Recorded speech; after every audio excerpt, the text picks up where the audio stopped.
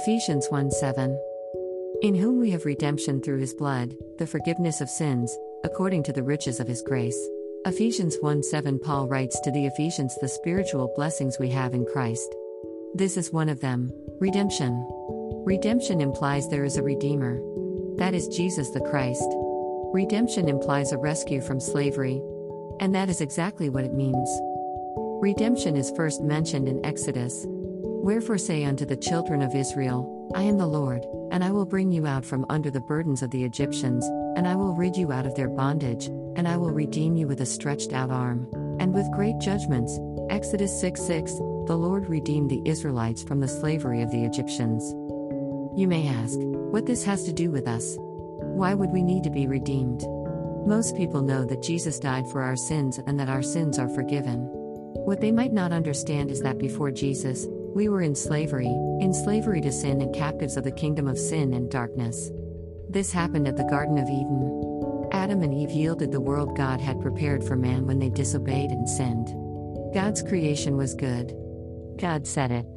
In this world, there was peace. Man walked and talked with God. They had fellowship with God.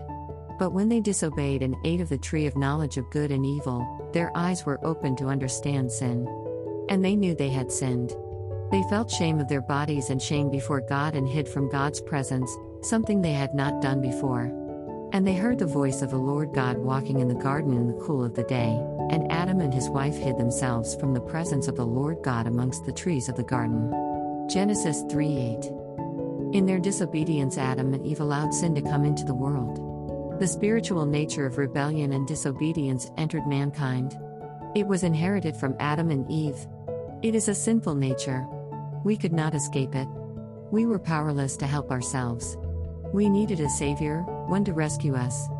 It could not be a man defiled with the nature of sin and rebellion.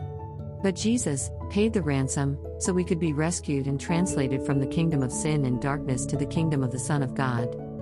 Yes, Jesus was all man. But remember, he was not conceived by man. He was birthed by a woman, but his seed is not a seed of sin and rebellion. Jesus did not inherit the spiritual nature of Adam and Eve. He was birthed with the nature of God.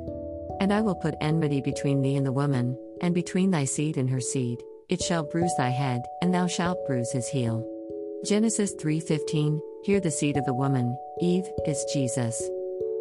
And in the redemption through the blood Jesus shed, our sins were forgiven, and when we realize our need for a Savior, Jesus is there, to legally translate us to his kingdom. He has the legal right to do it. He was the sacrifice for the forgiveness of our sin, the sin we were born with that we inherited from Adam and Eve and placed us in the kingdom of sin and darkness. Jesus rescued us from the slavery of sin. Whereas we only could sin and could never escape that life, Jesus rescued us from that bondage.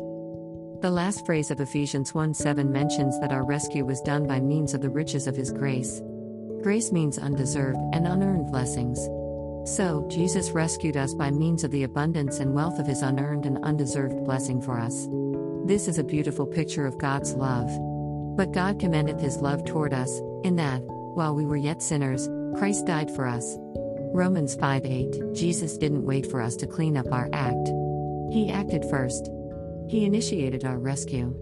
But each of us has to choose to be rescued, to accept the abundance and wealth of his blessing that we do not deserve and we could never earn.